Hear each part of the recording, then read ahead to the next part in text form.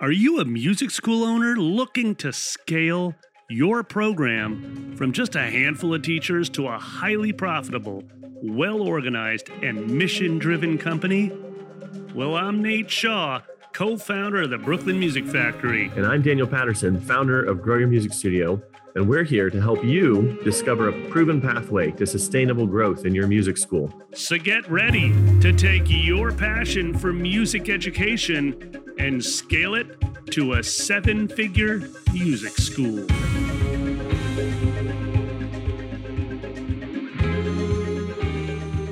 Hey, welcome back to another episode of the podcast. Today we have Greg from Brooklyn Music Factory, another team member at Brooklyn Music Factory who we've brought on the podcast just to really help us explore and dive into what makes a large school work and what makes a 7-figure music school get to that point. And today we're going to look at a topic that I know is really important to teachers. I'm going to tell you how I know it's important to teachers.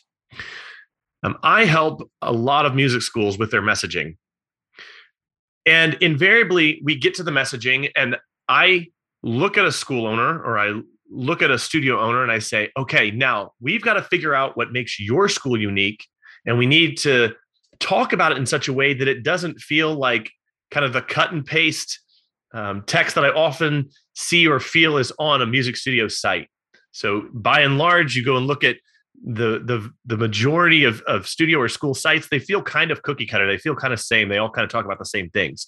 And what I tell a school owner is, hey, let's find something that makes you unique. And here's the tragedy.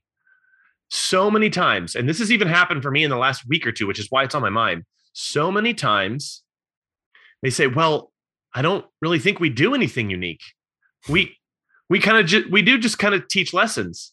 So how do I spin that straw into gold, basically? Well, Nate felt the burden of this many years ago, and it's why we're doing an episode of the topic we're going to do today. And it's about creating something special in your school or adopting something special from the outside to give you, I'm going to use a fancy business term here, but to give you a unique selling proposition or a unique value proposition. So we're going to jump in today and explore what BMF is doing in this bucket 2 conversation. So Nate, where do you think we should start today? Start by just introducing Greg, because Greg has been a profound or has had a profound impact on the development of our curriculum. Greg, thank you for joining us. Absolutely. Thanks for having me. Yeah. And maybe, Greg, you could start just talking about what your current role is at BMF. I know you wear multiple hats. I know you're a guitar teacher and a great one. But what is your current role at Brooklyn Music Factory? And then from there, could you give us like the 30-second bio, where you started at the factory and how you got to where you are today? Yeah, absolutely. Well, thanks again, guys, for having me. As Nate said, I am a guitar teacher at BMF. I was a band teacher when I was in person. I think outside of being a teacher, I'm an instructional designer or a curriculum designer. And that can be from the inception of the curriculum idea, or it can be through the multimedia production of that idea. So I can maybe take an idea and create some graphics, a PDF, some sort of worksheet, an audio jam track, or a video support material for that. So that's kind of my big role there. You wanted to talk about my entry to BMF too? Yeah, I'd love to know. I think that'd be really interesting. Yeah. Totally. Yeah. So actually, I was thinking about this the other day as I was kind of preparing for this podcast, and I was thinking. I was working at a preschool and enrichment center up until 2018. And I had heard about BMF through a friend. And I said, this looks way more in line with what I want to do than what I'm currently doing. And I interviewed for a camp position. You guys, it's really funny to look back at the interview now because all you guys wanted was a camp teacher. And I came into it being like, dude, I do curriculum design. I love game-based stuff. and I do teacher training at this school, and I'm going to do this and that. And you guys were like, whoa. We just need a camp teacher, dude. But I could see in the back of your head, you were like, let's see how camp works with Greg. And if things are all right, maybe we'll have him continue. So that's kind of like my entry position there. Wow. And right off, I just want to make a little aside before we keep going on the track that we're on. Warren Buffett has a great quote. When it's raining gold, reach for a bucket, not a thimble. There have been many times where I've been in search mode for a team member, and then suddenly this person's talking in a way like, whoa. And so, Greg, I'm glad that even from that first interview, you could tell and sense that Nate was like, the wheels were turning, because when you meet someone, it's just like, I don't know how, but they've got to fit in this equation, because I want that person and that energy on my team. So I know that isn't really have anything to do with the topic of the episode at hand, but I think everyone should just write that down. Be very open, be aware of when you have an A+ player in your presence, and then just make sure you snap them up in any way that you can. It's an interesting thing to note that for most jobs that I've gone into, I've always wanted to create a hat that doesn't exist yet in the company. And I always come in saying, actually, I think you guys need this and you don't have it yet. So you better make room. So can I ask a question, Greg? Yeah. Why not do your own thing? I'm terrible with actually just, listening to the podcast, the small business owner part of it, the organization, the money part. I don't want to do that. I want to be in creative fun mode. So thank you, Nate, for always like, yeah, go for it, dude. Like, I think you brought me into like a money meeting once. Yeah, I remember. And you were like, so Greg, I just want to get your perspective. What do you think about these numbers versus the curriculum? And I was like, I am out of my element. I have no idea. I don't know enough about the stuff. And you were like, okay. And guess what? I was not invited back to any more money. There's another two takeaways right here. I hear music school owners, or not big music school owners, but people who are on the beginning of their journey to build a team around them, say, why would anyone want to work for me? Or why would anyone want to work in general when they could just go out and do it on their own and, quote, make more? Folks, you just heard right here why. So I hope this is a confidence builder for you, that there are really good and talented people out there that are looking to be part of a team, that don't necessarily want to head the team themselves.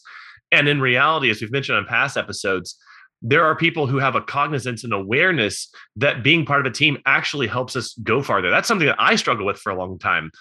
I didn't want to build a team around me because I could go faster on my own. But anyway, like I said, it's another aside. I love that, Greg. That's perfect. Nate? Daniel, can I add to something you said a couple minutes ago too? Because, and I know, Greg, we haven't even gotten into the core of the content that you came prepared to share, because it's going to be awesome when you do. But I want to point out two moments in, Greg, your journey at BMF. You just pointed out a really important one, right? You said the initial interview, you were transparent about what you aspired to, right? Mm-hmm. And that we were receptive to that. Whether or not we offered you something in the moment, we didn't. But believe me, we were taking notes, Yes. There was another point that you mentioned that's so important, is you showed up to something that was not energizing to you, where you didn't feel like you added value. Mm-hmm. Like, I friggin' love money meetings, dude. I love numbers. I love reading the stories in them. I'm transparent about our numbers, about our money. We have open books. Mm-hmm. You can ask, that stuff is energizing to me. But you were very clear. You're like, I'm not sure I'm adding value here. Mm-hmm. Again, the team was open to that and was like, let's not waste Greg's time. Right now, there's another moment in your history that we need to talk about here for a second. Can't remember the year. Don't ask me. But it was like mid-October. You came to me and said, Nate, I'm not happy right now in this current role. And the part of, that happens in any job site, right? People in any workplace, you'll have an employee who's like, I'm not happy for whatever reason. But you came with a very different perspective. And this goes back to your initial interview, because Daniel and I talk about hiring to values, getting, like Daniel was talking about in messaging, getting really clear on what makes you unique, your purpose. You came to the next meeting and you had prepared a chart of our 7 core values. Do you remember this? Yeah. And you were like, dude, I'm struggling with these 5 values right now. I'm losing the joy. And that's not fair to the team. And that's not fair to the students. And dude, that is just, anyone listening here should take a pause for a minute and be like, this is why hiring, training, retaining to values is so important. Because when you came with that, Greg, I was like, man, like Greg is such an important member of our team. And I don't, again, to Daniel's words, I'm not sure exactly what to do next, because here you were, I think you were teaching a whole pile of bands. I think you were like, I can't remember the scenario, but you were doing something as a teacher that wasn't working. You weren't energized. You felt like you weren't serving the students. So I was like, I don't exactly know what to do next. But one thing I'm 100% certain of is that there's a long-term role for Greg on the team. We just have to figure out, maybe it's 3 months of awkward transition. I don't know. Mm-hmm. But so I wanted to highlight that too, because these are all these are all these signs, as Daniel put it, when you have a really A+ member of the team, and that values piece is so vital, right? Here's an interesting thing that I remember from that meeting that was kind of like, there was an opportunity to pivot and we did, and it was like a no-brainer, was I was teaching a ton of classes and I didn't feel like we had enough support material. Every time I was going into the class, I was creating something new. I was constantly creating. And I was like, oh my God, I like, beyond just the time that I take teaching, I have this whole other thing of time where I'm just creating to support the class because I just want it to be really good. And I was like, dude, can I just, like, I'm energized by the creation, but I can't do both. I can't be teaching a ton of classes and creating all the stuff. And I was like, can I just create all the stuff and then share it with a bunch of teachers so that everybody's using it? Because all the stuff that I'm creating, I don't even have time to share it. I just like make this thing like haphazardly before class, right? Yeah.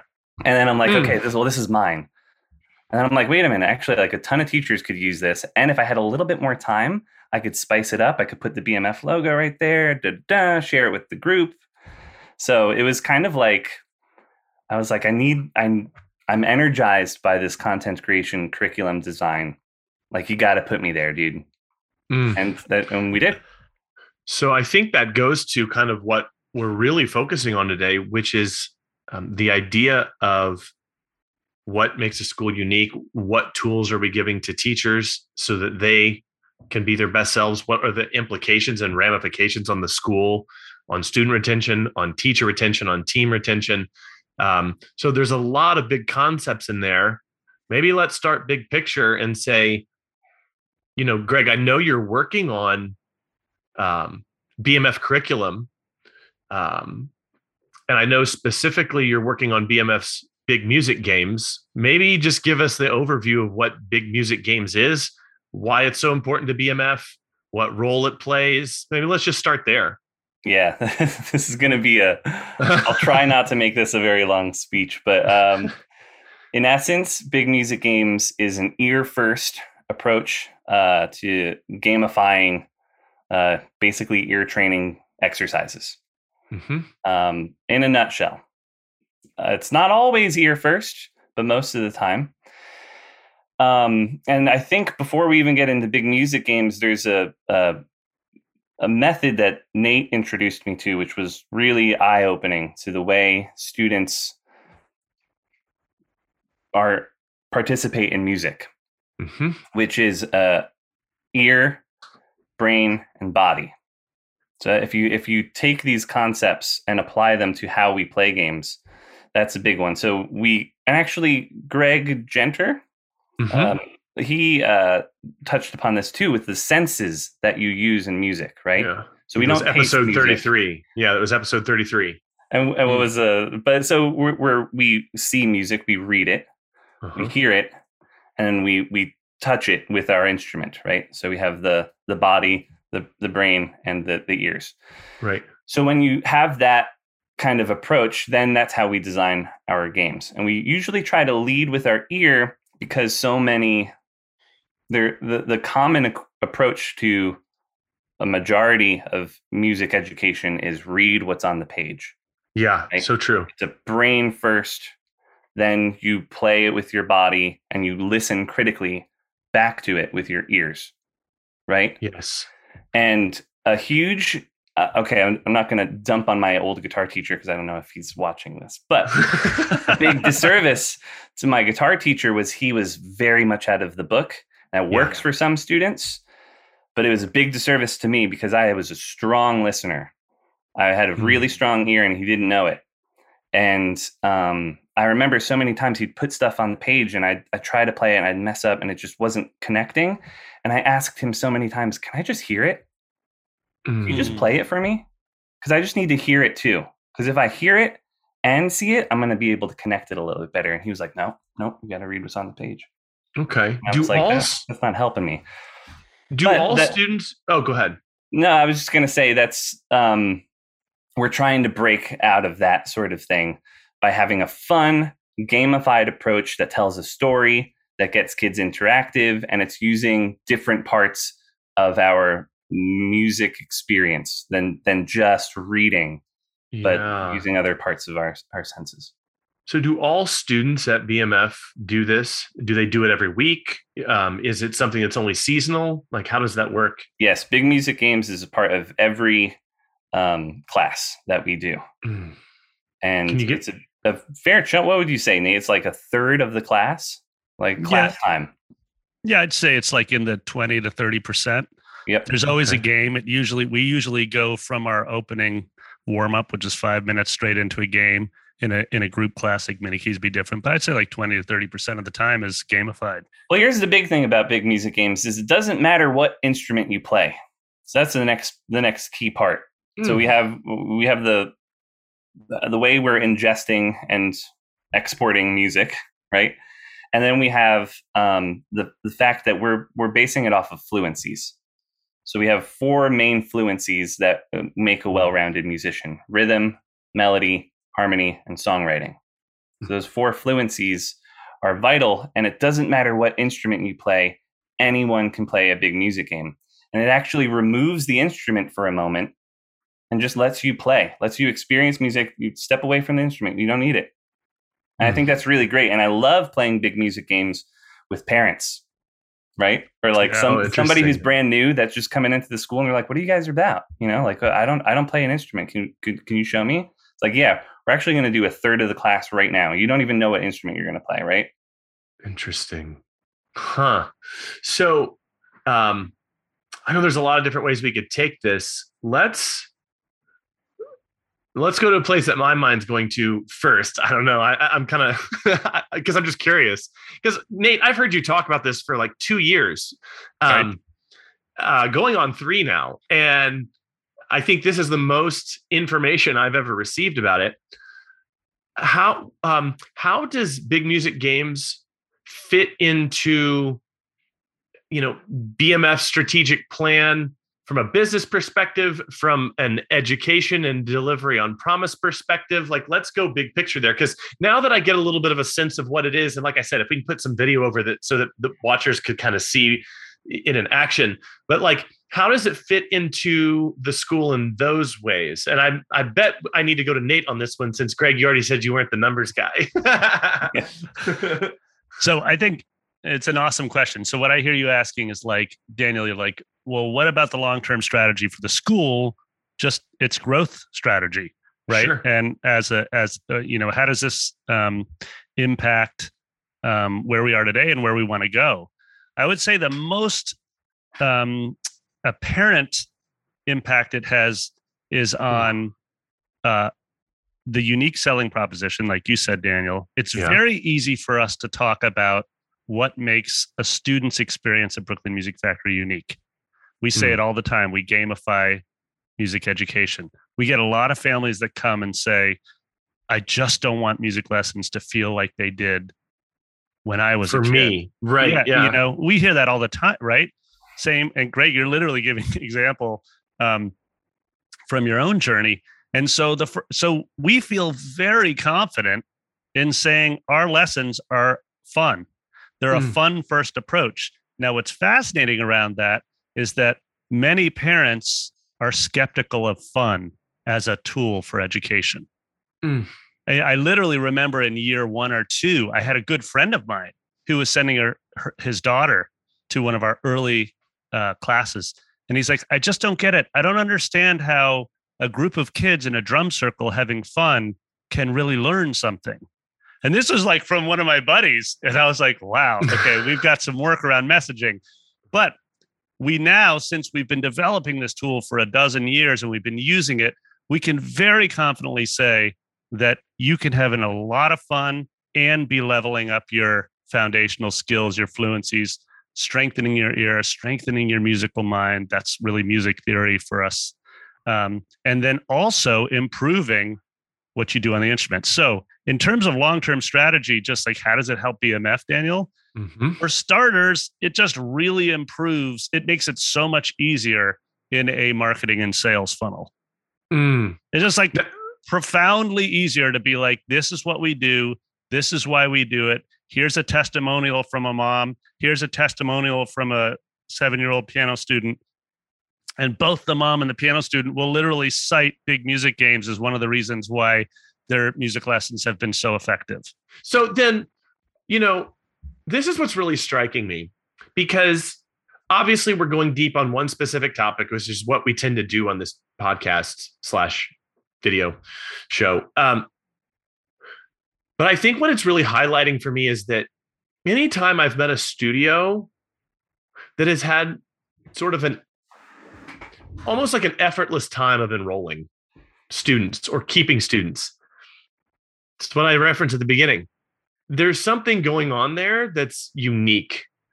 There's something going on there that isn't just like the experience we had growing up with lessons. And I think there is more of an awareness now because in our industry that this is becoming important, that we don't have to bend over backwards or swing from the chandeliers, but we do need to make that educational experience feel fun, feel challenging, feel effortless, feel easy. Pick one of those, maybe not all of them.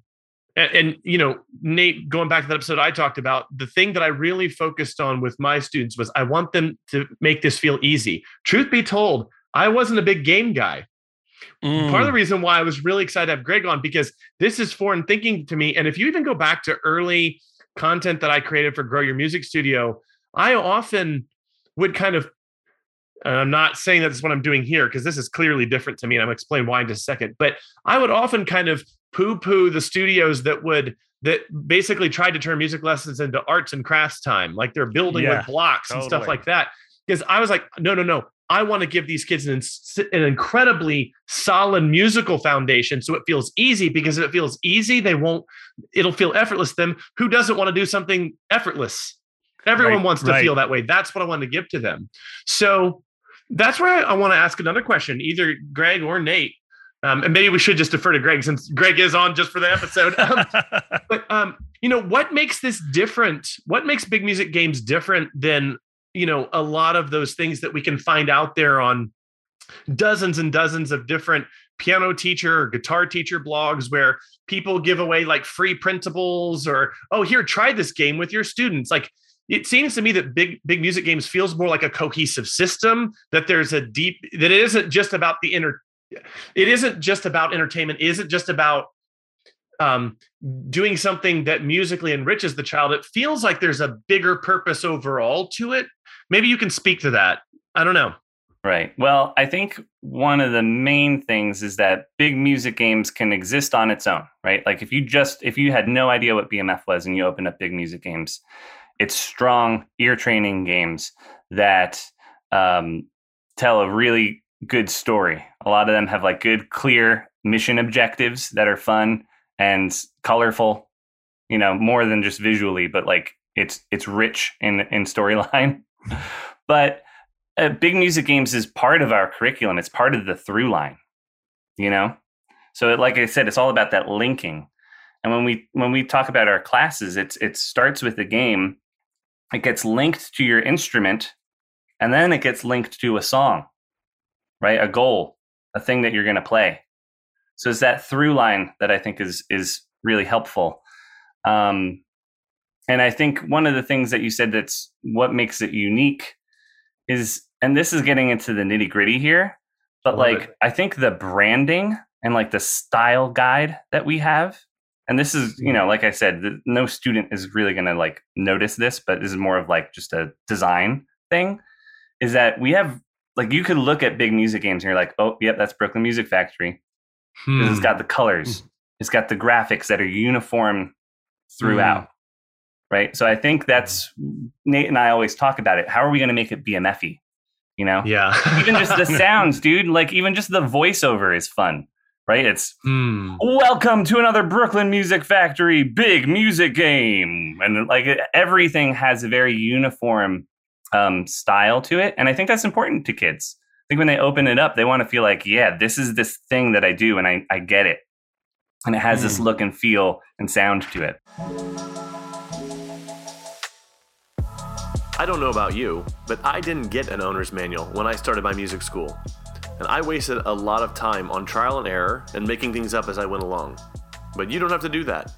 Nate and I are building a library of resources and tools exclusively for fans of this podcast. Go to growyourmusicstudio.com/7FMS and sign up to receive podcast updates, free resources, and even submit questions for us to answer on the podcast. That's growyourmusicstudio.com/7FMS. And we look forward to answering your questions. It makes them feel as if they're part of something bigger than themselves. It makes it further embeds them and cements them into the community. Like that's what really strikes me there. Because I made the joke earlier about the streaming service, but when we watch Netflix, we don't think we're part of that company. For the kids in your school, it further connects them to their, especially at that age, the identity that they're forming. It connects them really to the school. And, it's something that I think parents look on and can be impressed about. Again, I don't want to give anyone who's listening like a complex or something, because I started out again, like so many teachers and school owners are coming to me like, I don't know what our thing is. And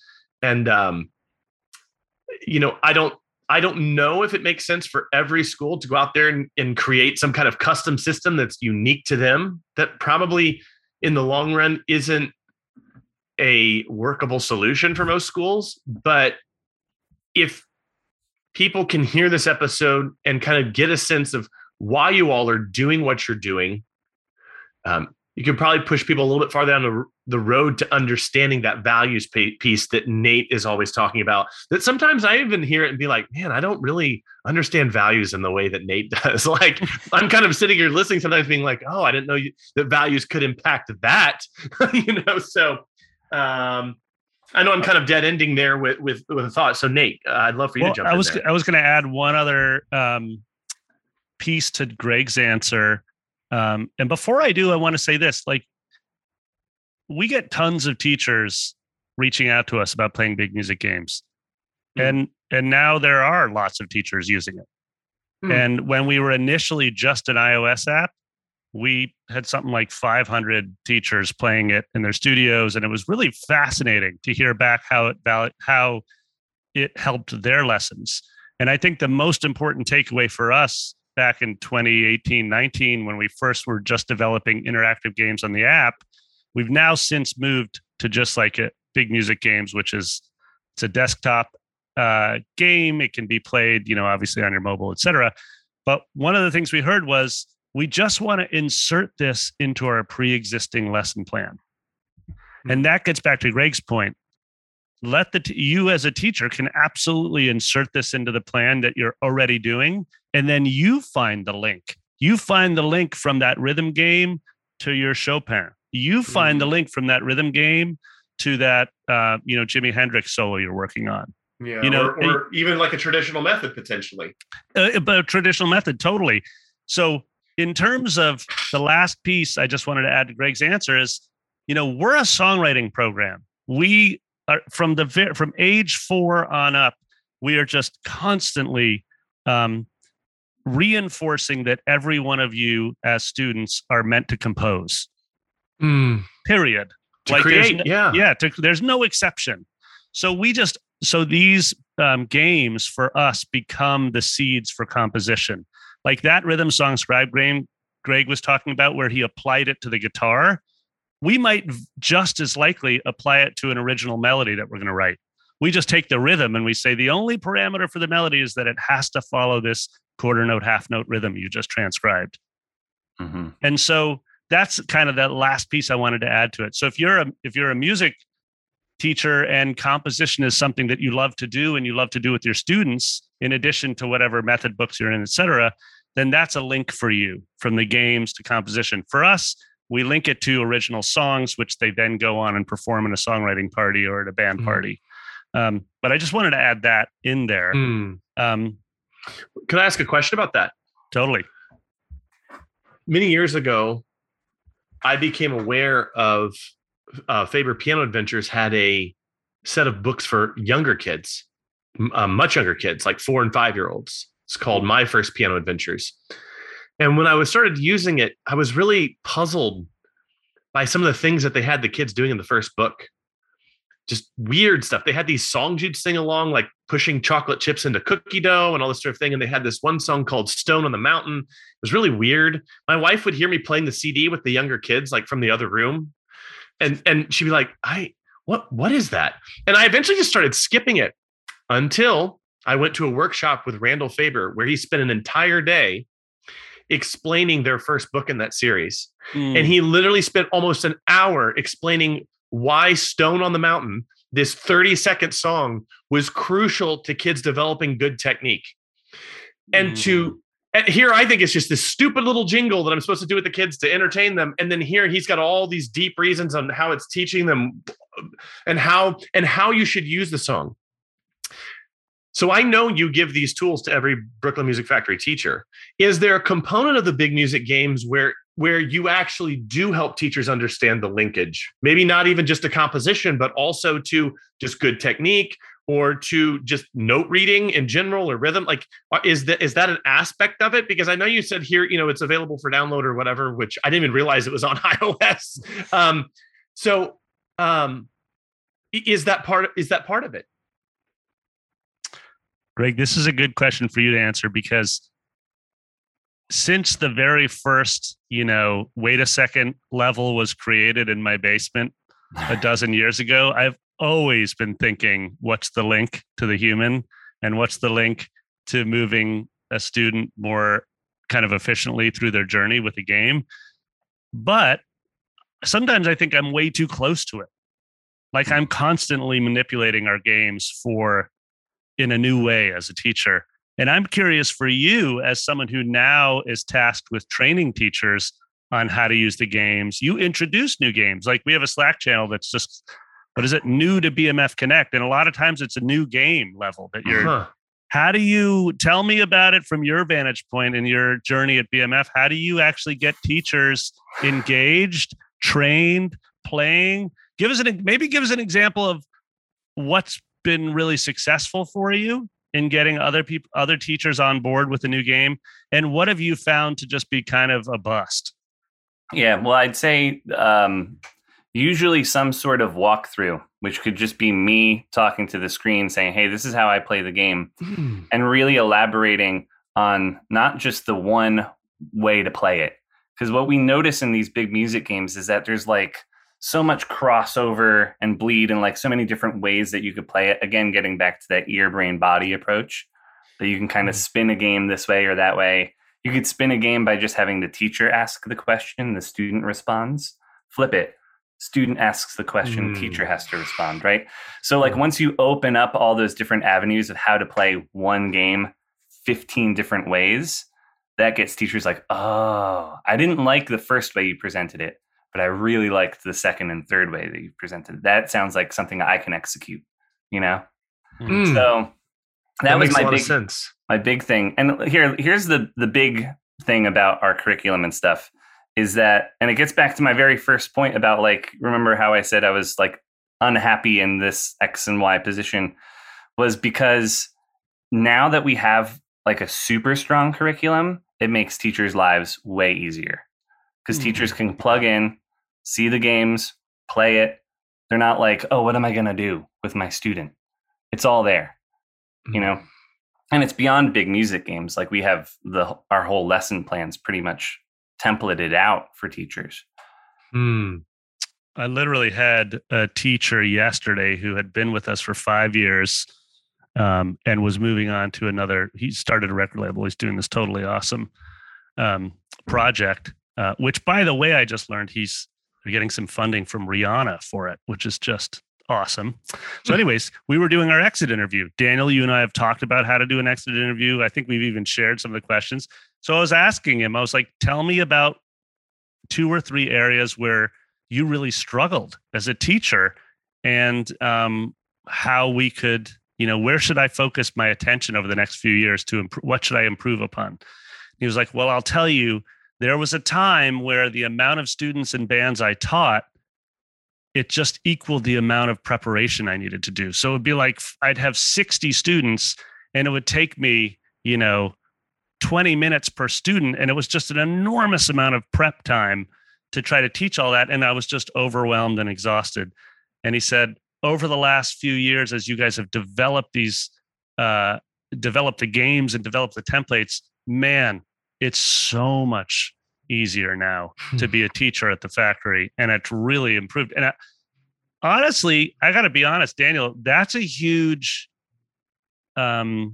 relief for me because we've invested, like you said, it's not for every school to build out their own unique curriculum. I would highly discourage that.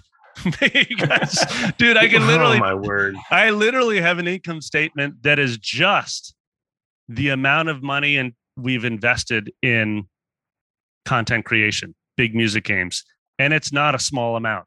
Yeah. And so when I hear back from the teachers, like, man, this investment is really paying off in terms of satisfaction and it being much easier and more enjoyable to teach, it's just like, hallelujah.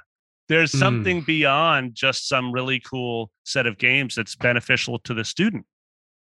It's actually beneficial to your entire team. Earlier on, you were talking about finding the right role for yourself at BMF.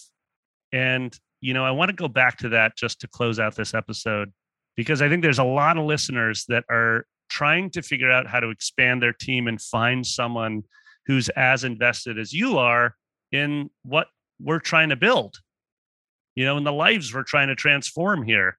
And by the way, is it too big of a stretch, dude? Because you know how I talk, but I want you to be real honest right now. I never got into this business to teach music lessons. I was like, if all I'm going to do is teach a piano lesson, I'm out, right? The whole purpose was to be a mentor and to transform lives and to really empower families to feel like they could be writing songs as a family at the dining room table. Honestly, we know one another well, but I'm curious, when you imagine designing a big music game, do you actually make the link in your mind? Like, this could actually change this kid's life? Ooh. Yeah. But subconsciously, yes. That's a no-brainer sort of understatement. I mean, it's just not understatement, but underlying. Yeah. I think it's really just about whenever it's a big music game that's being developed, it's how is this going to help them as a musician and have a fun time? I think so many kids show up to lessons and they're stressed out, and this is just another extracurricular that they got to do. And I could see it in their face. They're like, I had a hard day at school. And I'm like, dude, this is not where we have a hard day. This is actually where we get 30 minutes where we get to not have a hard day. And we get to unplug from that. Yes. I'm not here to grade you and stress you out. We're here to have fun and to make music. And if this is your 30 minutes where you get to actually check out for a minute, this is the place to do it. What's so awesome about that is it gets to something Daniel said before around how he was so resistant to this idea of fun and games or arts and crafts a piano lesson, because he's like, and I could hear it in his voice, and I dig it, knowing him as well as I do. Like, he's like, we need to take this seriously. This is important, right? I'm going to make sure you have a really strong foundation. And you may or may not know this about me, but I think you do at this point. Like, I'm adamant that these kids level up. Mm-hmm. Like, to me, it's like, it's, our songwriting parties. I love the development of the fact that I can say out loud to my level 3 student that he's going to move through 10 more seasons, 10 more levels of songwriting, and each level is going to get more complex. In big music games, it's so important that I go to my students and say, okay, dude, you're on level 5 of major minor. What do you think? Do you think this season we can get to level 7? Mm-hmm. And so that's that weird rub for me, dude, because I always want it to be fun, but I am like, I've been a lifelong student. So I want to know that they're progressing without ever using the word progress. You know what I mean? Like, do you first of all, do you know that about me? Oh yeah. Okay. I'm just wondering whether I'm just like hiding it. It's in the closet. It's like Nate. Okay. So yeah. So it's like fun, but I'm always aware. I think we're always aware as a program, and we're always, when you and I are working on a new game or leveling, you'll oftentimes come to me and be like, dude, give me the levels on this. Leveling is hard. Leveling is difficult. And I think that's where, goes back to a comment we made earlier. It's like, don't just jump into this willy-nilly. Like, for example, in my case, I've been teaching for 32 or 3 years, and I feel very confident in leveling ear training around intervals, around melodies, around developing melodies, around rhythm, that kind of thing. But I wasn't always, that's for sure. Like, I would oftentimes make that rookie mistake as an educator where I would just skip 5 levels and move my student to the next thing because I was so excited for them to do that thing. And you're like, oh, that just totally took this wind out of their sails. I want to close this app. Sorry, I'm circling back to what I said before. I want to close this app with a comment you made around finding the right hat or the assortment of hats that you wear. And you were like, this is mine. Now this is going to be my hat. This is the hat I'm going to wear. But what's interesting, dude, is I really don't feel like that's the energy you give it all on the team. I feel like when you're creating, you're like, this is ours. Like, I'm in this team to support what we are trying to actually accomplish. Right. Well, it's not so much this is my hat, but this is a hat that we all get to wear. Right. Here's like the hat that everyone's going to share. There's a team that needs to be developed around whatever, Yeah. Can you talk to us let's just get pretty candid here to close out, because we literally get this. We literally get emails like this, I'd say every week, that are basically like, Nate, we don't believe that there are teachers that want to stay at a school for 5 years. We don't believe it. We've never seen it. And then they follow up with like, do you think making them a W-2 salaried position is the key? And I'm like, man, we're totally thinking that you can just, it's like just money. Yeah. Like it's money and policy. Right. So what is it about? Like, you've worked at many different places. You talked about your first, before we got on the show, you talked about your very first teaching gig and thinking you were like, what's going on here? I was just thrown in with nothing.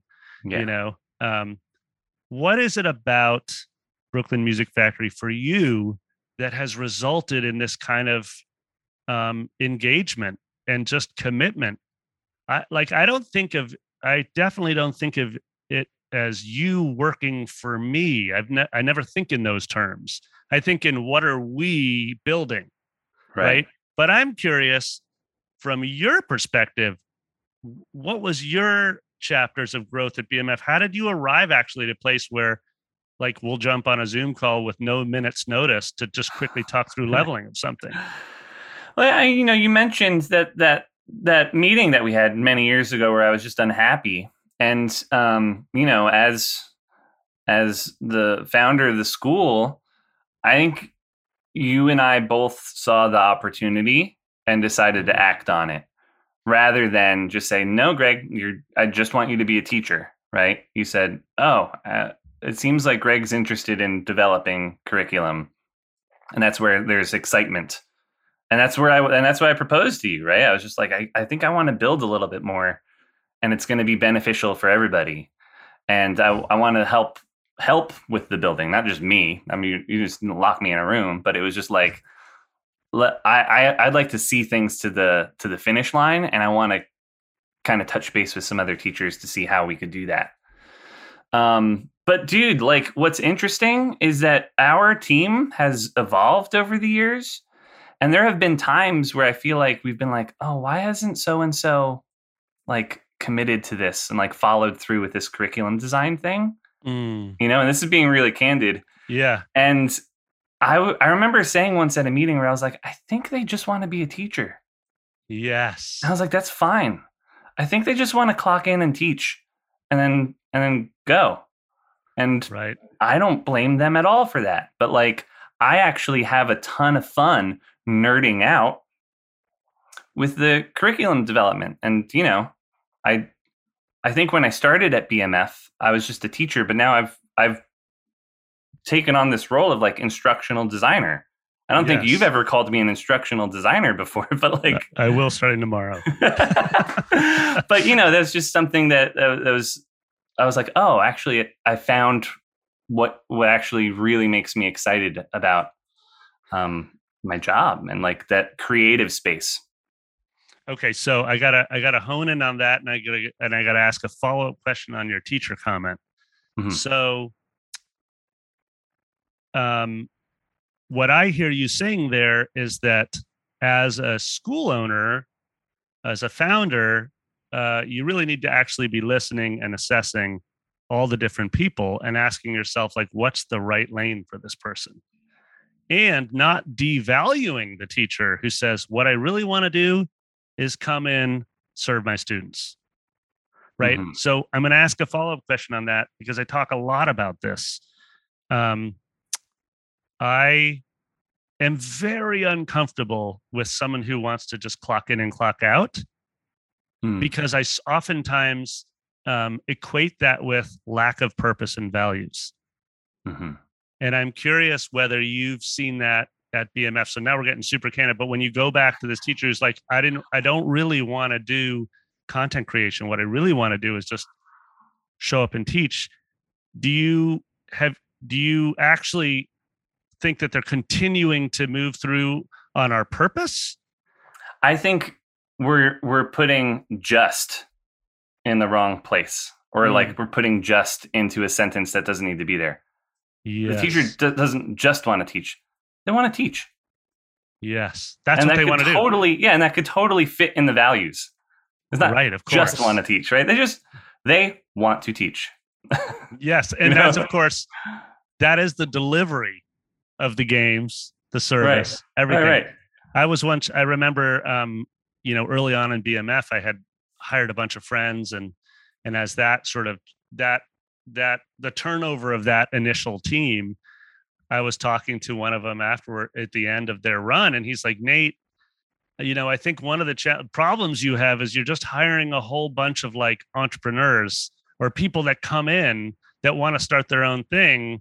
And like, you're only attracted to that because you sort of want like-minded people on your team. And it was like I had to journal about that sucker for a while, dude. But I think it actually ties into your comment. It's like, as I've matured as an owner, I think I've slowly understood like, oh, there are all these different roles. Everyone's equally valuable. And some of them are on the front lines interacting with students and parents. Some of them aren't at all. They're just helping behind the scenes. For example, Leah, our bookkeeper, part-time CFO, she's super valuable to us. Mm-hmm. But she's never interacting with the student. Yeah. So it's like they're not just anything. So I appreciate that. Dude, you got like a deck of cards, And like, I think you play the cards well, and cards being staff. And you're like, this card is strong here and maybe not here, and that's okay. Me in the money meeting. Don't need to play that card. Don't need to play that card. Well, I appreciate that. And I feel like it's important for our listeners to understand that you're ever evolving with that deck of cards. And there are times where I misplay a card for sure. And then I'm just like, damn, I thought I was sort of like smarter than that. But actually, I feel like you're a great example of this as someone who's just feels very comfortable in communication, and this open, transparent environment that we try to cultivate allows for me to play the card incorrectly, but then to learn from it quickly. Yeah. Well, dude, that's kind of how I arrived at BMF too. And, I'm not trying to throw any, I won't name names, but I was working for a preschool and enrichment center. And I basically came to them with the same thing that I came to you, where I was like, I want to develop this more. Like, I think if we sink a little bit more into this music program, I was like the music guy in like a broader reaching preschool. Yep. And it just wasn't there. And I was like, okay, that's fine. If you want to sit with the little curriculum that you have, that's fine. But I want to move on. I want to LeBron James this and go to the Heat, Go to the Heat. No, and then to the Lakers, and who knows where's next. Okay, so maybe we close with this, because I think our listeners will be they value hearing your perspective on just being part of a team, and how you've evolved. So if there's an owner who has someone like you on their team that they think could be really valuable by like sort of promoting to a different position, what's the advice that you'd give to them? Like, if it's not all about money, if it's about a couple of other things in addition to that, or it's not even about that, just what are 2 or 3 steps that an owner can take to find their Greg within their team and begin to try to develop that level of, just investment and purpose and what they're trying to build? Right? It's a hard question, dude, but this is what people ask this all the time. So having someone like you on is just so valuable for them to I think, listen. again, I get a little bit back to the cards, right? You know your employees really well, and through just working with them and trying them out in a few different places and learning and evolving with them where their strong suits are and where they aren't. And you definitely invest in opportunities with people. I would like to think, definitely with me. Oh, right. Where, I have pivoted so many times, and you've just been like, yeah, can we trial this for a second, dude? And like, see how it goes. And we do. And it's like, great, let's keep going. Or nah, maybe this was a bad idea. Right. So that's an important, there's 3 really important points that I think our listeners should take from that. One is that, your employees. So I would ask that question point blank to our listeners. Do you actually get to know your employees? Like, I don't mean like you need to know everything about their personal life, et cetera. You don't need to be best friends, but you need to invest the time to observe. Right. I absolutely was in meetings with you and was observing how you were communicating with others. I was watching you in the class. I probably even read some of your lesson reports. Whether you knew it or not, I was just like, I want to check in and see what's going on in this world. Yeah. So that's number one.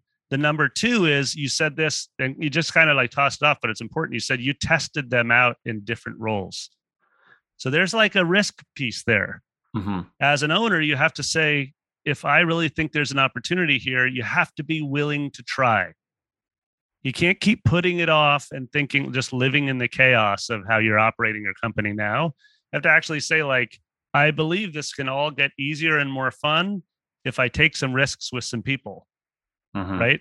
And then the third one, dude, is so valuable, because I'm going to reframe your last comment, which was you do a trial period. So many times we get nervous because we don't want to invest a whole bunch of money and time and then have it come back to bite us. Mm-hmm. And what I hear you saying is you don't have to. You can just be like, dude, for 4 weeks, how about we agree at this hourly and we agree that you're going to, on some version of an evidence of success. Dude, I say that all the time to you, right? Like, I'm like, just define success for me before we take one step forward. Right. You know, and then see how it goes. Right. Mm-hmm.